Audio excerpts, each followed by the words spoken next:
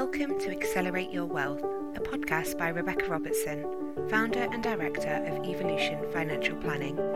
We hope you enjoy the show, and please feel free to leave us a review. It really does help.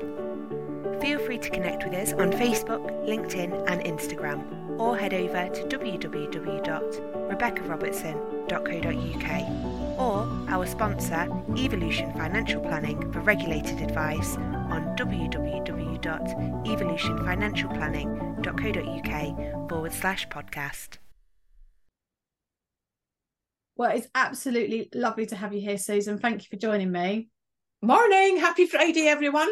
I know it is a happy Friday, but when you're listening to this, it might not be Friday. It might be Rookie error. It might be a random Tuesday afternoon or evening or something. We'll get Friday vibes. Friday vibes, yeah. I must admit, it's coming up to Christmas as we're recording this. This is going to be released as our second week in January, so it'd be those sort of New Year vibes going on. So I really appreciate you taking the time to come and see us today. No problem. I'm excited to have this chat. You know, it's so worthwhile. So yeah, I'm excited to chat to you and excited to help the audience, hopefully, with some of our content. No, and I love that. And I love what Scottish Widows are doing. And we'll come on to that in just a second. Yeah. But tell me a little bit about yourself. So what's your job role at Scottish Widows? A little bit about me. So I joined Scottish Widows about 2.5 years ago, initially as a specialist, to chat all things pension. After having been in the industry 30 years, chartered financial planner, they brought me in to support our sales team. But then here I am 2.5 years later, managing a sales team, helping employers create their workplace savings schemes. So huge chance to affect people's retirements, which is what I'm really passionate about. Amazing. And so tell me a little bit about some of your achievements recently. Oh, so exciting. I'm a single mum and my daughter is my absolute world. And so recently at the Professional Advisor Awards, I won, I'll show you, Women of the Year, Role Model of the Year in the Women in Financial Advice Awards. And we share this because I haven't submitted an application or like been voted or anything, but this was 2019 and it's the same company, so it's Professional Advisor Awards, and it was Role Model of the Year as well. So we're matchy. Oh, that's it, we're kindred spirits now. We are, yeah. We are exactly. So I love what you're doing, and I love your passion behind what you're trying to achieve with Scottish Widows. Yeah, and I love that we've got that synchronicity. That's wonderful. And awards genuinely don't mean a huge amount to me, but that one really did. And I was able to come home and show my daughter that, the mum guilt that I sometimes face. I know that all of us parents will face it, is worth it. You know, your mum's out there doing something worthwhile. Amazing. And so tell me a bit about your daughter. What's she up to? So I think I can cover both ends of the retirement spectrum, which is why I'm so passionate. So my daughter's 17. She's about to enter the world of part-time work as she goes to university. So we have to have that engagement chat around pensions. But equally, I've got a mum and a stepmum who are both drawing their state pension, having both been hit by state pension equalisation, where they genuinely thought they were retiring at 60. And interestingly, my dad must have a type, or an age bracket, because they both had to go to 65 and 11 months before they got their pension. Wow. And so to me, having to live with what that's like day to day really, I suppose woke me up to the importance of financial education, understanding what the state gives you, and then understanding that personal responsibility for your own retirement journey. So I've got close female relatives at both ends of the spectrum, both equally important to me. And that's why that's one of the reasons I'm here today, really. Yeah, no, and I can completely resonate with that. A similar happened with my mum, my stepmom, my mother-in-law. They've all got stories, which obviously I won't completely share on the public podcast, but I don't think any of them would be able to sort of stand financially on their own 2 feet in today's society when it comes to the cost of living without either husbands or partners, pensions or other money. And that's not because they were working to bring up the children, because that wasn't quite the case in that situation, apart from for one of them actually. Yeah, so then divorce has played a part in it for them. My mum divorced twice. That's affected. So I think we've all got these sort of stories around how women in retirement, which is what Scottish Widows Report's all about, is affecting. And we sort of like, we hear these stories, and I know I do what I do, specialising in working with women for 13 years when it wasn't popular and wasn't cool. It was almost like frowned upon, actually. I got slated for it. It was sexist. It was at that time where it was still quite new. So it was still quite like a sexist thing to do. Oh, you want equality, but you're going to go and have, your girls' clubs. Yeah, well, you've still got your boys' clubs. So yeah. And it's actually now, I'm hoping now it's evolved more into, actually there's a lot of men that I'm coming across, especially in financial services, that are trying to support the change and trying to be part of the change, and they need to be part of that. Absolutely. Yeah, so I think we've all got these stories, but it's like, how do we do something about it? What actual things can we implement? And what I really enjoyed about the launch of Scottish Widows in Retirement Report this year was, I was amazed, lovely to be there. So thank you to Scottish Widows for inviting me. And obviously I had a lot to share on this subject, as it's a real passion of mine. But I loved the way you did the event. Where it was really nice, really cool, like velvet sofas and all that kind of thing. And I loved the afterwards, where we all sat down into groups and came up with potential solutions, because I've been talking about this subject for 13 years, and I read your report for 13 years. I know you've been doing it for 19.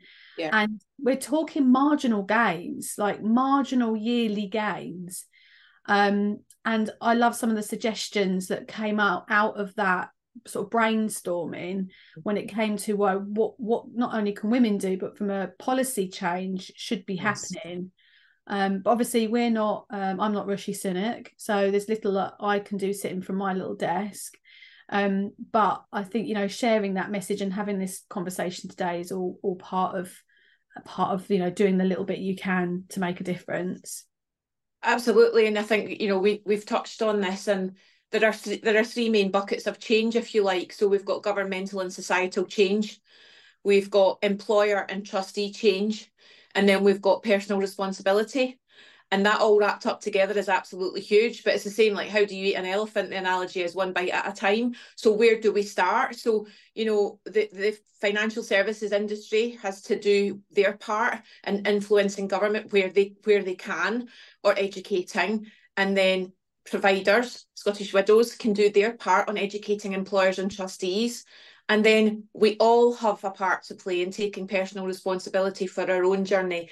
And that's the bit that I'm hugely passionate about, because the amount of free resources that are available, in tiny bite-sized chunks, however you learn, would mean to me, my purpose is that every woman in the UK understands her retirement provision.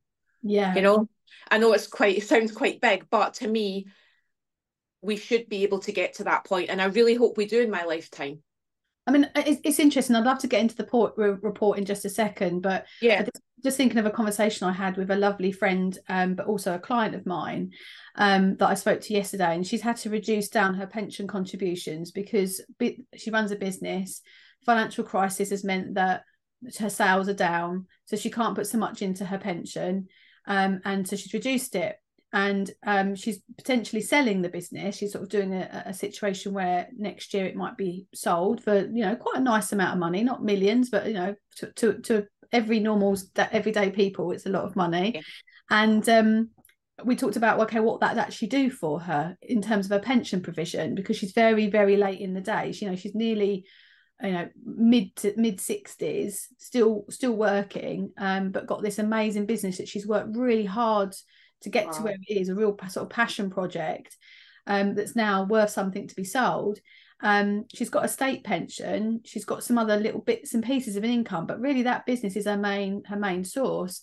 And I'm reviewing the portfolio and looking at the attitude to risk and balancing it all out and doing all those things, but actually it was the conversation that we had that gave her peace of mind and understanding that if she sold that business for X or she sold it for Y, what that would actually mean for her provisions. And it's actually the planning piece. It's not the product. It's the planning behind the product.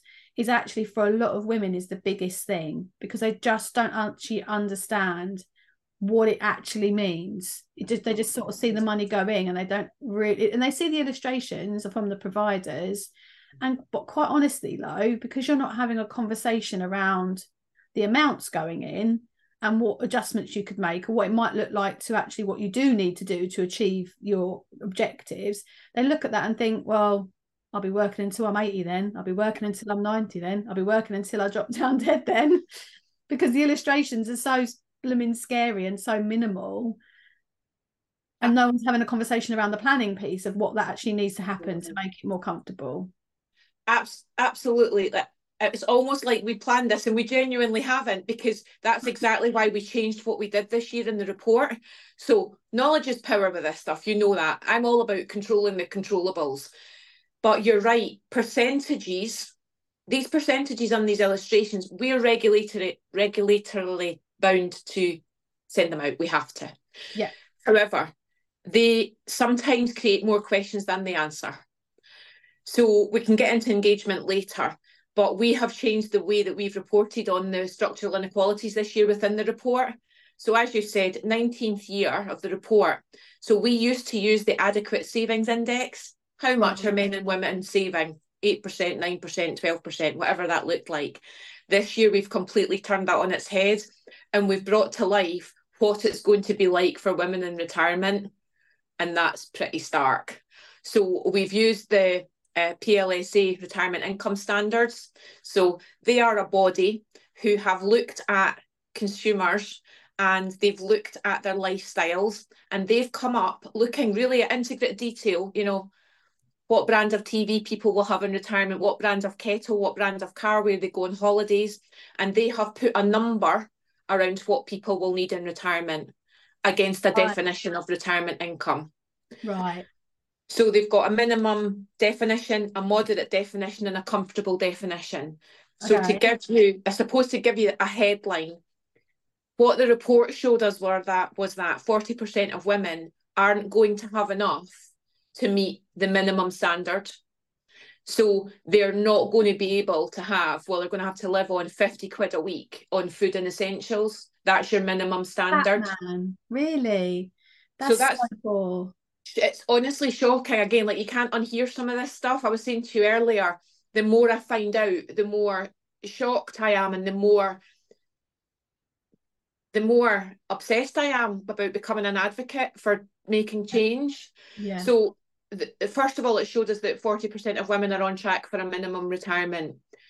That's worse when you look at single mothers. Now, as a single mother myself, this really affected me. 75% of single mothers, of the 2.5 million single mothers in the UK, are on track for a minimum retirement standard.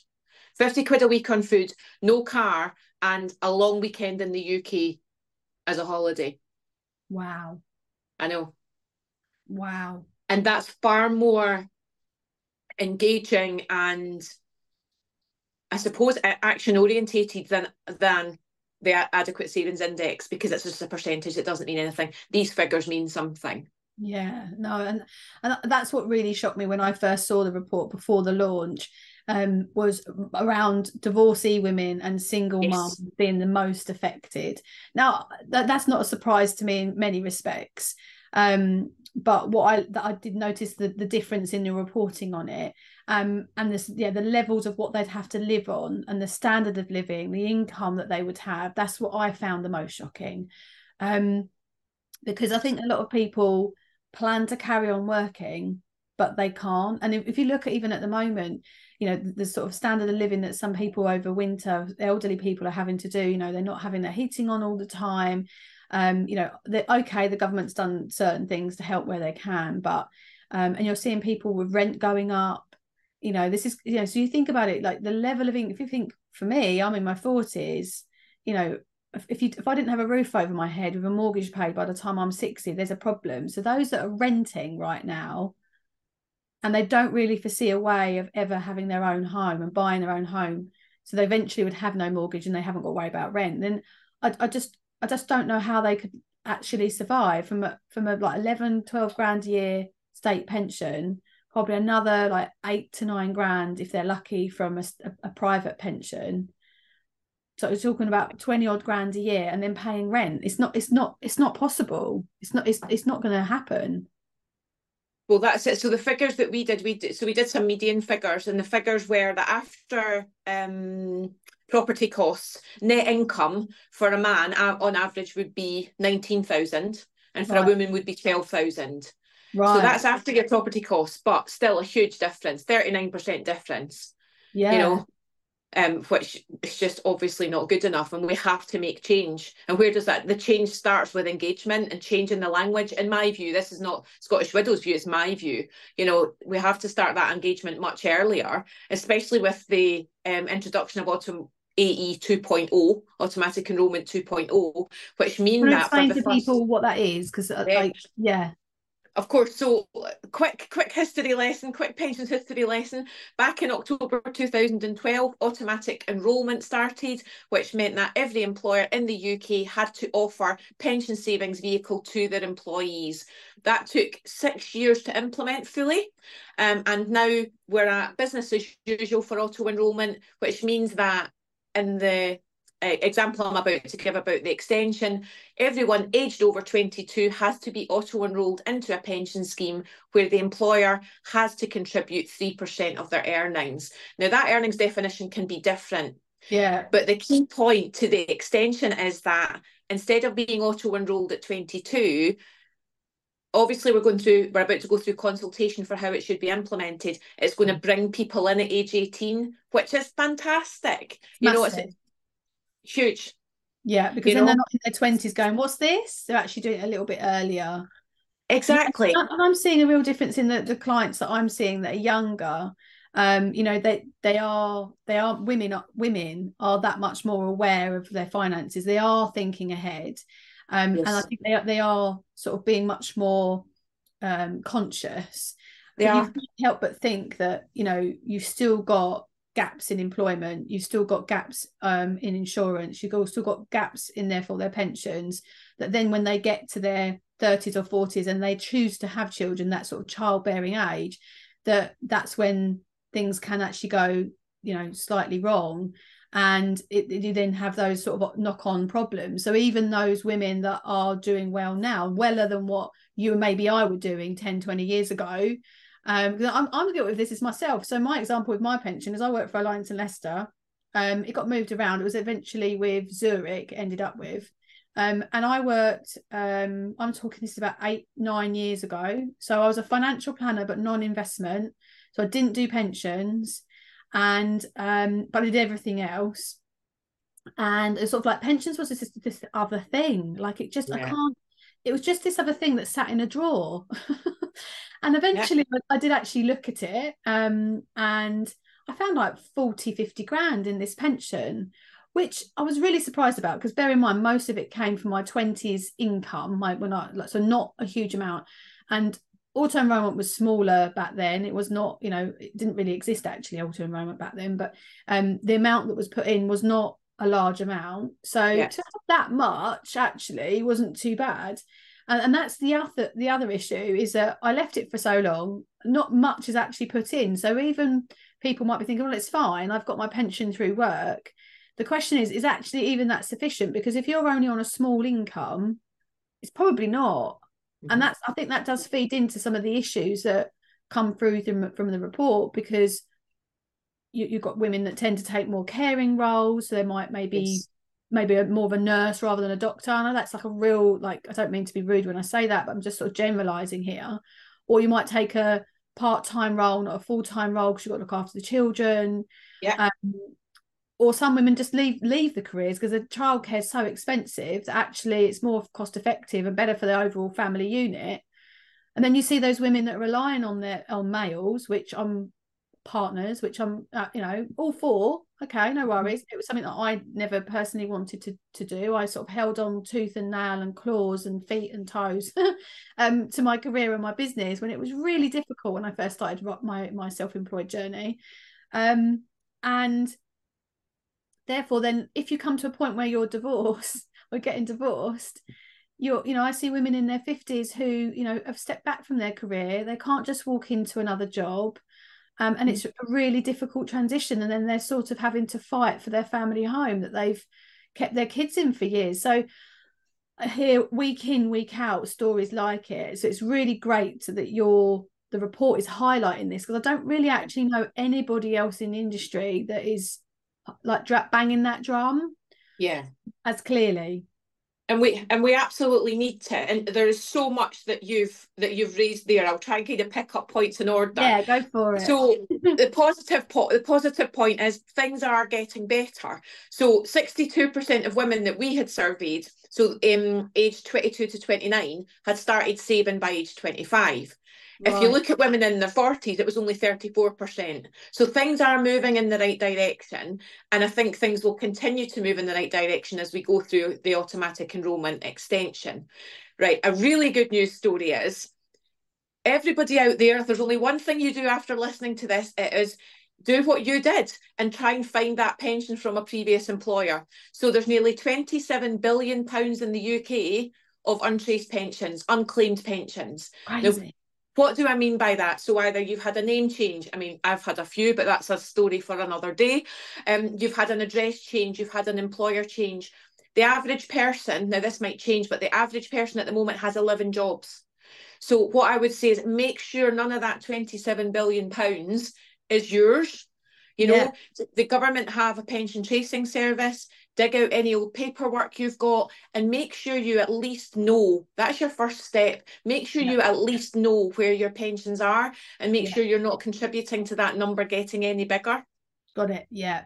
You know, for sure. And then the last point I just wanted to mention was about the childcare. So we talk quite a lot in the report about the motherhood penalty.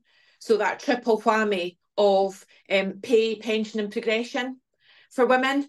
So that career break doesn't just hit them in the pocket while they're off. It hits their pension contribution, it hits their pay, it hits their career progression.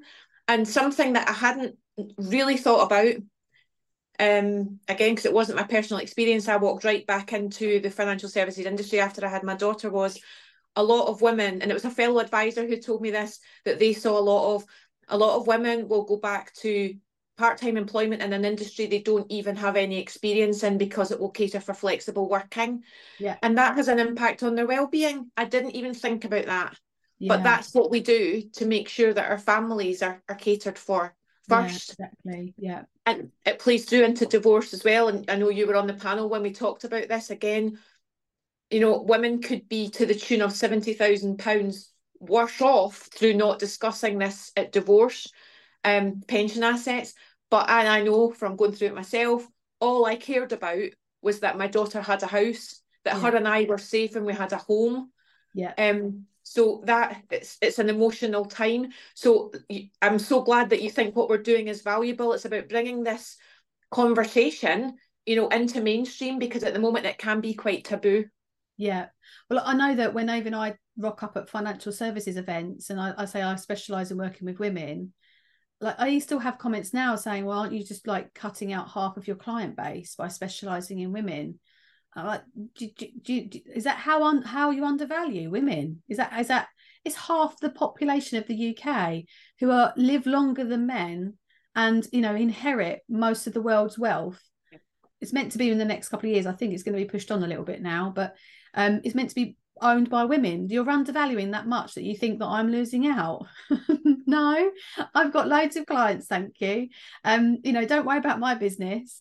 Worry about your business when you don't know how to look after women, and they're the ones that you're having to try and look after because they're a widow and they don't know what their finances are about, and you don't know to have a conversation with them, or they don't want to talk to you because they've got divorced, and they just think that you're not going to be nice to them because you're there, you know, go play golf with their husband, and then you're not going to want to look after them in the same way, and you'll lose half of your portfolio to those divorcee women that are walking away finding. So it's interesting because as an industry, you know, I'd just have so many people say to me, oh, why are you doing that?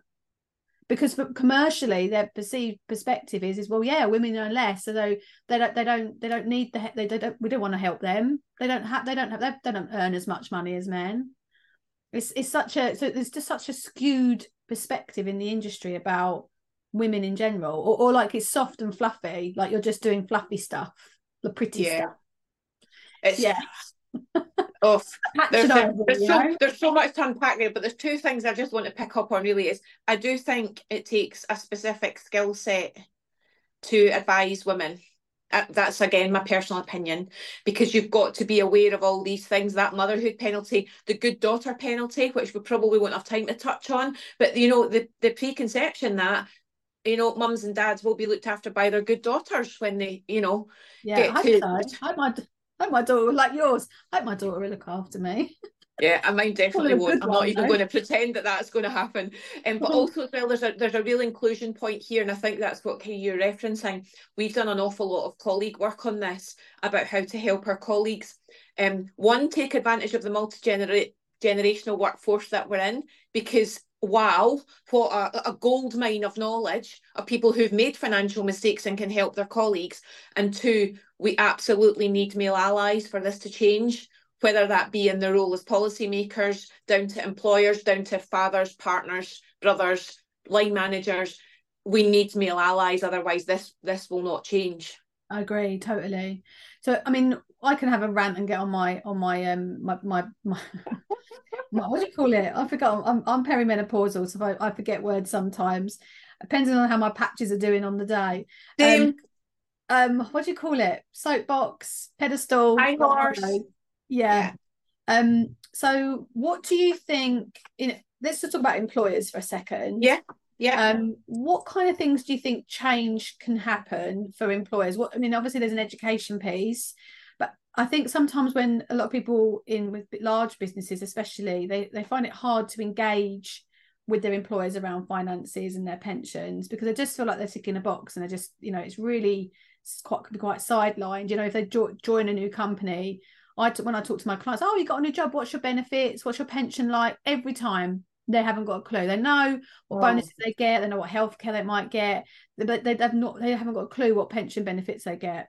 And that can be a massive player in the decision making, right? If you've got two company offers, and one is giving you 12% and one's giving you 5%, I mean, that's a huge difference. That should be part of the equation, but people don't think about it. So what can employers do to engage with their staff and, you know, maybe focus more around the general financial well-being element?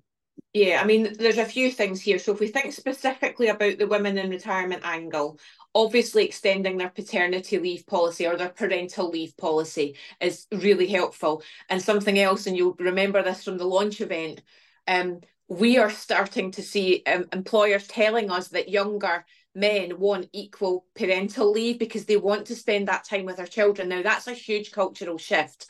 If I think back to, yeah, it's fantastic. My granddad was a butcher, worked 6 days a week, 12 hours a day. That was it. We saw him on a Sunday. My dad was a farmer, pretty much the same.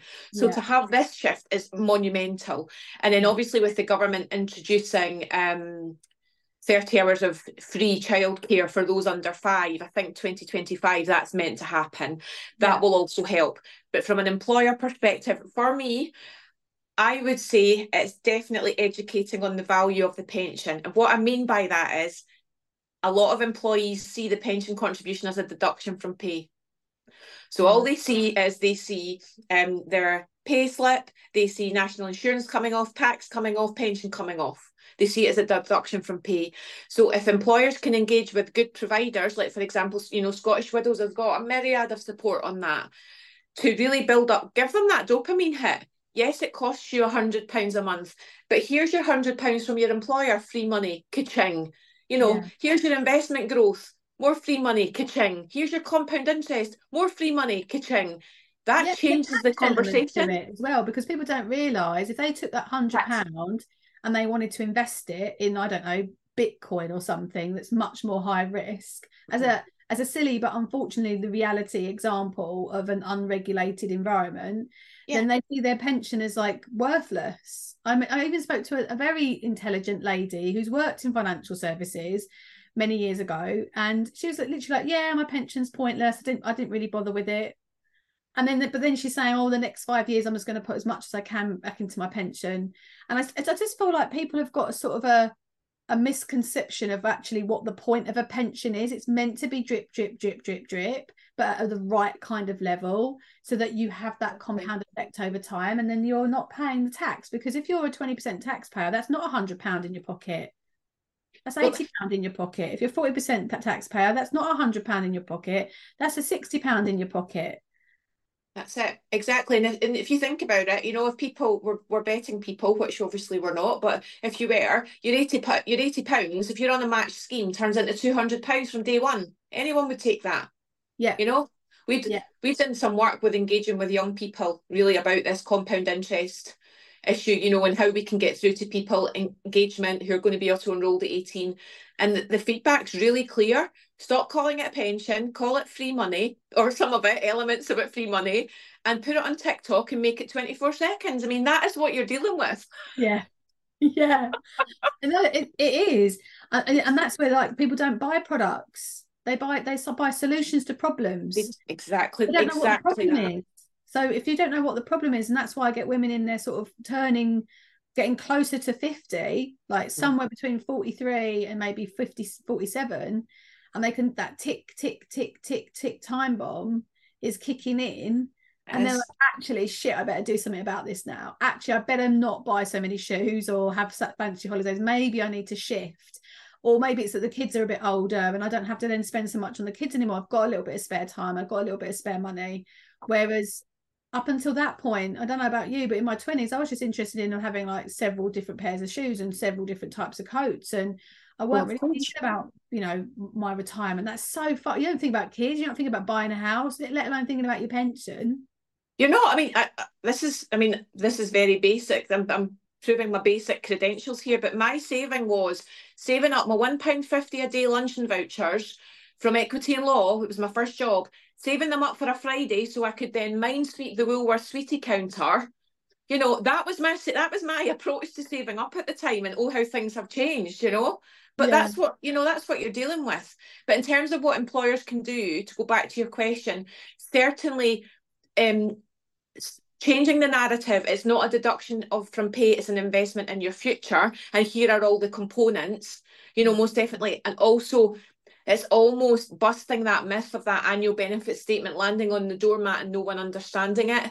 So, I mean, you know that I know we've got mixed views on this because we have to meet people where they're at, of course, but we do have really we've tried to gamify pension savings.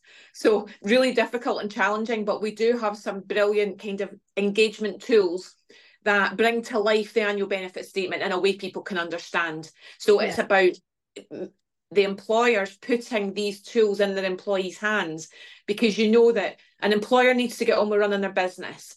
So they need a scheme that's got efficient systems and clear front doors for the employees, so the employees know where to go with their basic questions. Because from your perspective, I would assume you want an employee to come to you with a basic knowledge so you can make the most of your time spent with them. Yeah, exactly. I mean, I don't do any corporate, we would call that corporate work. And I don't have any clients like that, which it sounds crazy, I know.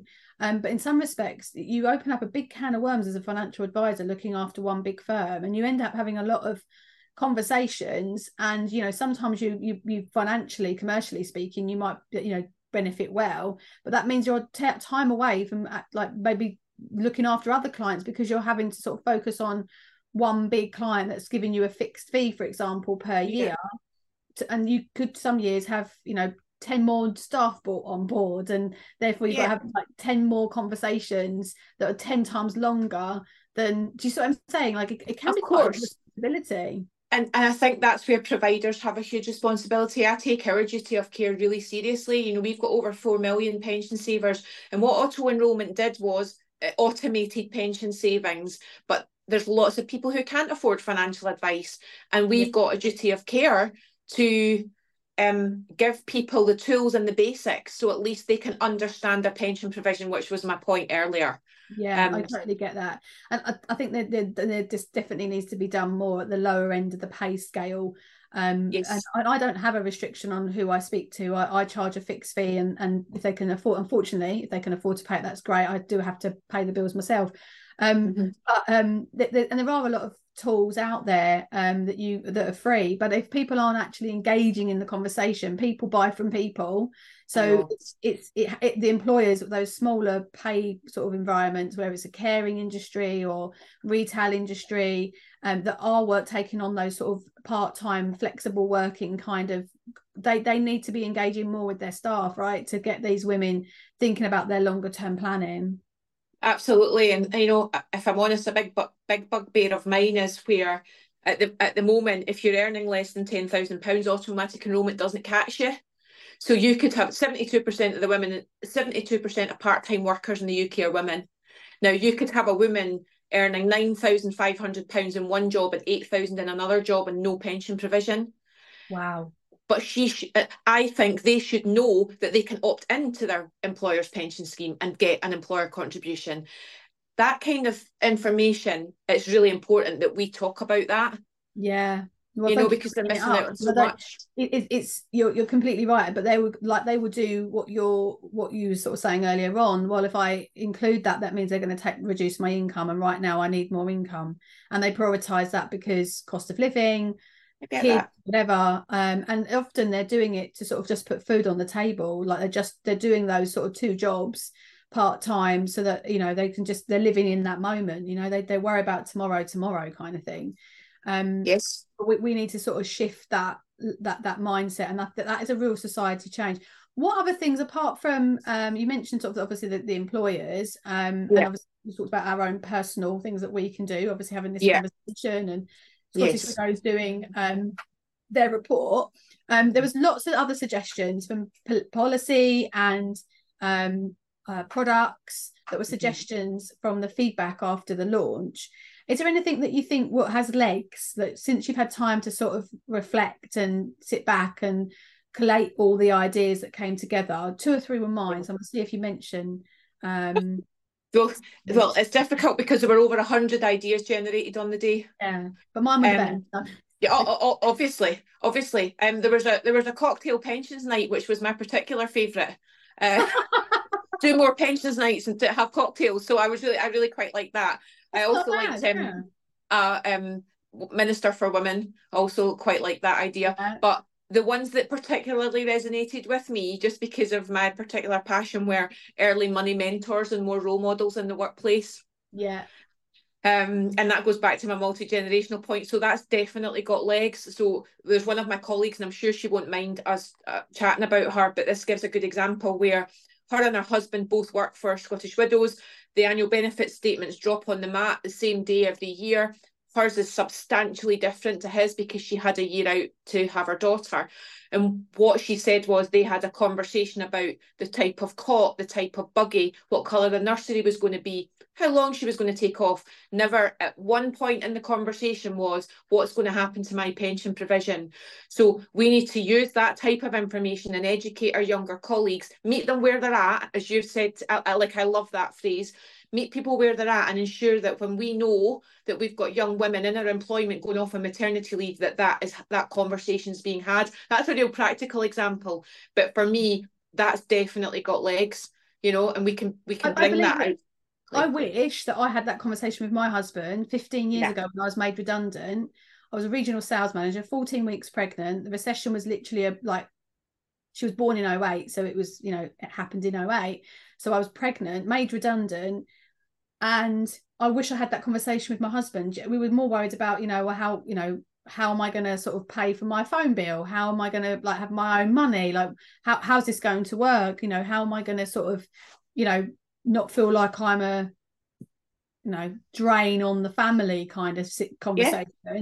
It wasn't okay, well, you're earning more than me now. I've taken some time out. I'm working part-time.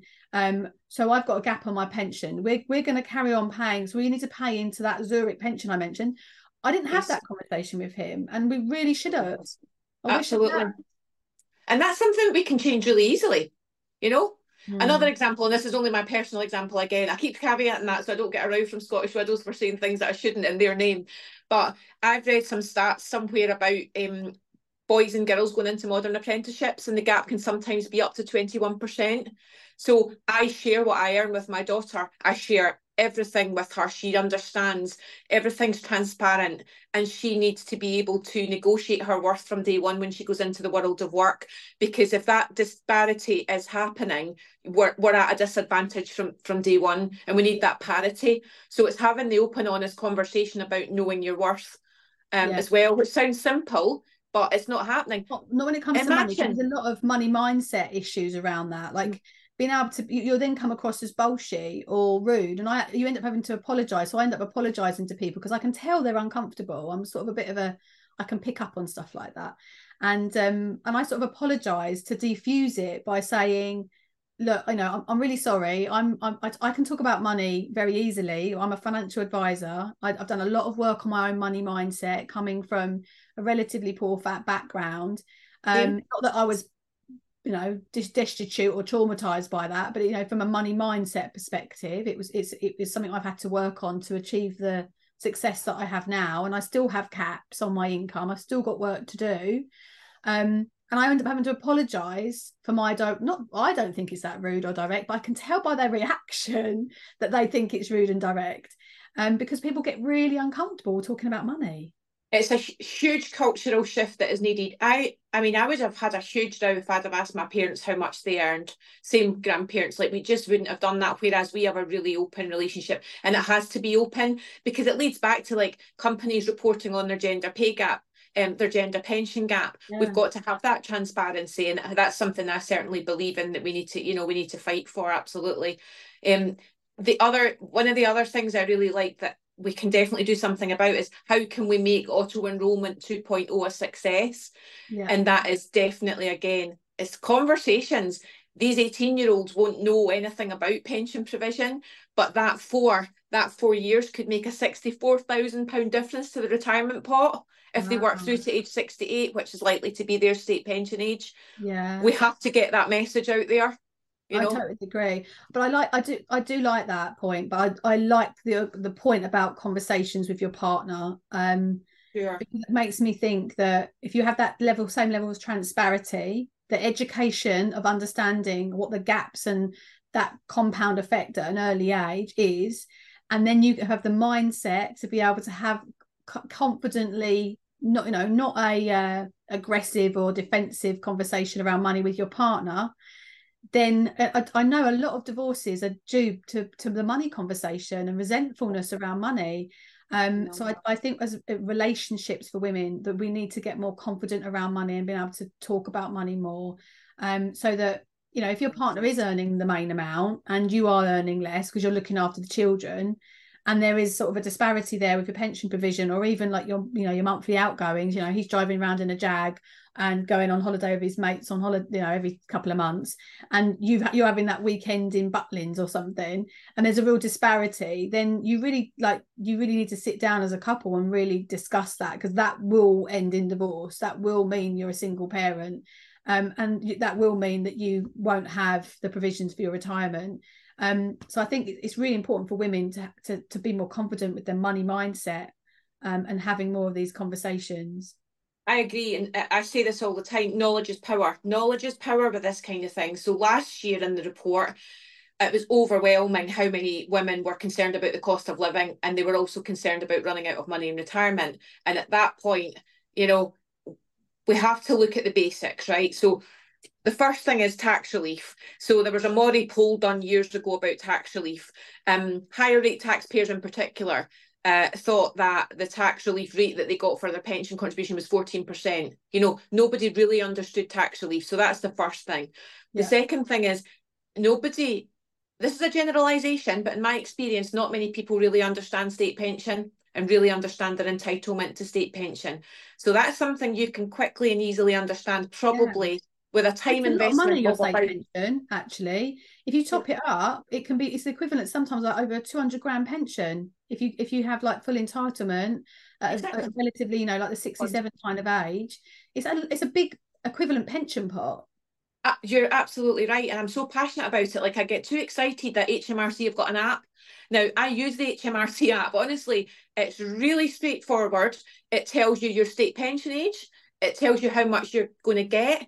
And really importantly for women, this goes back to the skill set and advising for women, it tells you what gaps you've got in your NI record, because obviously you need 35 credits or contributions to get full state pension. But you're right, state pension's going up to 11.5 grand a year next year because of the triple law. Now, so you're right. So you capitalise that up, and you're absolutely right, you know. So that, knowing that, certainly from my perspective, and I'm fortunate, I've got a good employer who give me a generous scheme, but knowing that I've got that 11.5 grand in the background, probably to pay for my essentials, helps me to focus on, I want to have the comfortable lifestyle. I don't want to have the minimal one. And a lot of women won't know that they're entitled to that. And so that's another call to action. Download the HMRC app and get to grips with your state pension age and how much you're going to get.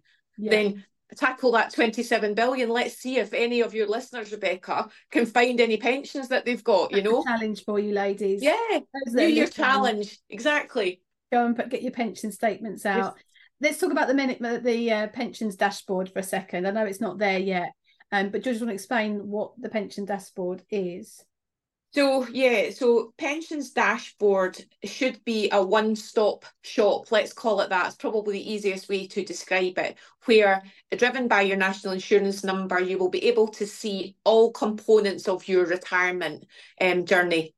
Not your different savings vehicles, but you'll be able to see your pension and your state pension and all of your different pensions wherever they have been. But that's been stalled now, I think, until 2026. And I also, again, my opinion, the shape of that might change a little now, bearing in mind the autumn statement chat around Pot for Life, which brings its own challenges. Like, how is that going to work? So there's a consultation now which will mean that individuals will be able to say to their employer, I've got my pension with Scottish Widows. I know that the group pension is with Aegon, but I want you to put my pension contribution to my pension plan with Scottish Widows so that I've got my one plan. That's the theory behind it, and I get it because it's simple, but it's not quite as simple as that. No, you know. That's why, you know, I've got a client at the moment. I'm just reviewing 4 pensions. One I'm not looking at because it's a DB, it's a defined benefit. It's got a guaranteed income, so I'm not touching that. No. And then the other 4 are like in 4 different locations. And she hasn't touched them for like 10, 20 years. She doesn't know what they're invested in, what they look like, what their charges are, doesn't know anything. And yeah, it's not a case of, if she just rang up one of them and said, let's just say Aviva, and said, right, I've got these 4 other pensions, I just want them all in one place, that the amount of work that I have to do to review the advice around that is huge. So when I heard the autumn statement, I thought, like, well, how's a regulator gonna view that? Because the regulators at the moment has got advisors like me jumping through so much red tape that process is not as simple. You know, we're talking like 6-7 hours minimum of my time to review those pensions in the whole regulatory process, and you're expecting providers just to flick a switch and it's done. No, I know it is very complex. I've got a few concerns about it. Again, personally, I'm a huge advocate of engagement. And at the moment, an employer has a workplace scheme. They've got one workplace scheme, and they can work with the provider on that engagement at a scheme level. Yeah. If they're potentially turning into some sort of clearinghouse and they are sending off pension contributions to all and sundry, maybe the top 12 pension providers, where is the incentive for that employer to work with the 12 providers to look at their engagement material? They can't. No, it's impossible. Not when you're dealing with multitude of other things. It's almost like we're told to do the pension, we've got to do the pension, we're ticking the bloody box. What more do you want us to do? Then to add to that, that's more resources for an employer, which do they want to be doing that? And then the cynic in me, because obviously I've been around for a long time, but I was around at the beginning of auto-enrolment. Look how long it took to implement auto-enrolment. 6 years to fully implement auto-enrolment. How long is it going to take to implement this? You know? So yeah. And it's going to take there's definitely a lot, there's an awful lot to consider. And my main concern is definitely around the engagement point. Yeah. Well, I absolutely loved our chat today. I know that we could talk about so much more, and we've sort of covered like a massive breadth of different points, but what I really appreciate is you sharing in a way that is giving listeners things that they can practically go away and do. Because if we get up on our, you know, on our little soapbox, that was the word I was looking for, soapbox, and you know, have a little rant about this, that and the other, you know, we've got to sort of be empowering people to meet them where they are, to go and do the things that they can do, control the controllables. I love that saying as well. I say it a lot. As a business owner, you just have to think to yourself, control the controllables, Rebecca. Yes. Like, can't control everything else, can't control the regulator, just do what you can. Exactly. So yeah, I think it's I've really enjoyed our chat today, and I'm looking forward to your report next year, 2020. Looking forward to see what Scottish Widows do with the feedback that's came out and what happens. And I hope that other providers will be able to sort of take lead from it. And I think it'd be nice to see, I don't know, like I'd love to have a female industry event. So where you have, I don't know, top 4 or 5 providers like Scottish Widows coming together and hosting an event for women. That's amazing. And we do have, so we've got the pension equity group, which is an across industry group, which has just really been, you know, it's just started. So that's really in the early stages. But I think absolutely you may see that happen. Certainly, you know, I'd love to come back at some point. We will do an update as we lead into International Women's Day, which is on the 8th of March, about what we've started to do with the feedback. And then we run in, as you say, to our 20th report. So I'd love to come back another time and talk about what we're doing and build on what we've done today. That. Let's chat again, maybe you know, if it's in 3 or 4 or 5 months' time, or at the end of next year, definitely. Well, good luck to your daughter with whatever she's getting to. And I've really loved to thank you for your time today. And if people want to connect with you, if they, you know, if they're a provider or they're in the industry, then they want to connect with you, is it LinkedIn? Yeah, I'm on LinkedIn, Susan Hope. Okay, I will post the link in the show notes so people can go and find you. And it's over and out from me. And thank you, Susan, for joining us. Thank you. Thank you for joining us on today's episode of Accelerate Your Wealth. For further help or to connect with Rebecca directly, please head over to the website www.rebeccarobertson.co.uk, where you can find further information on our planner, book, and how to further maximise your wealth. Our sponsor, Evolution Financial Planning, for regulated advice on pensions, investments, mortgages, insurances on www.evolutionfinancialplanning.co.uk/podcast.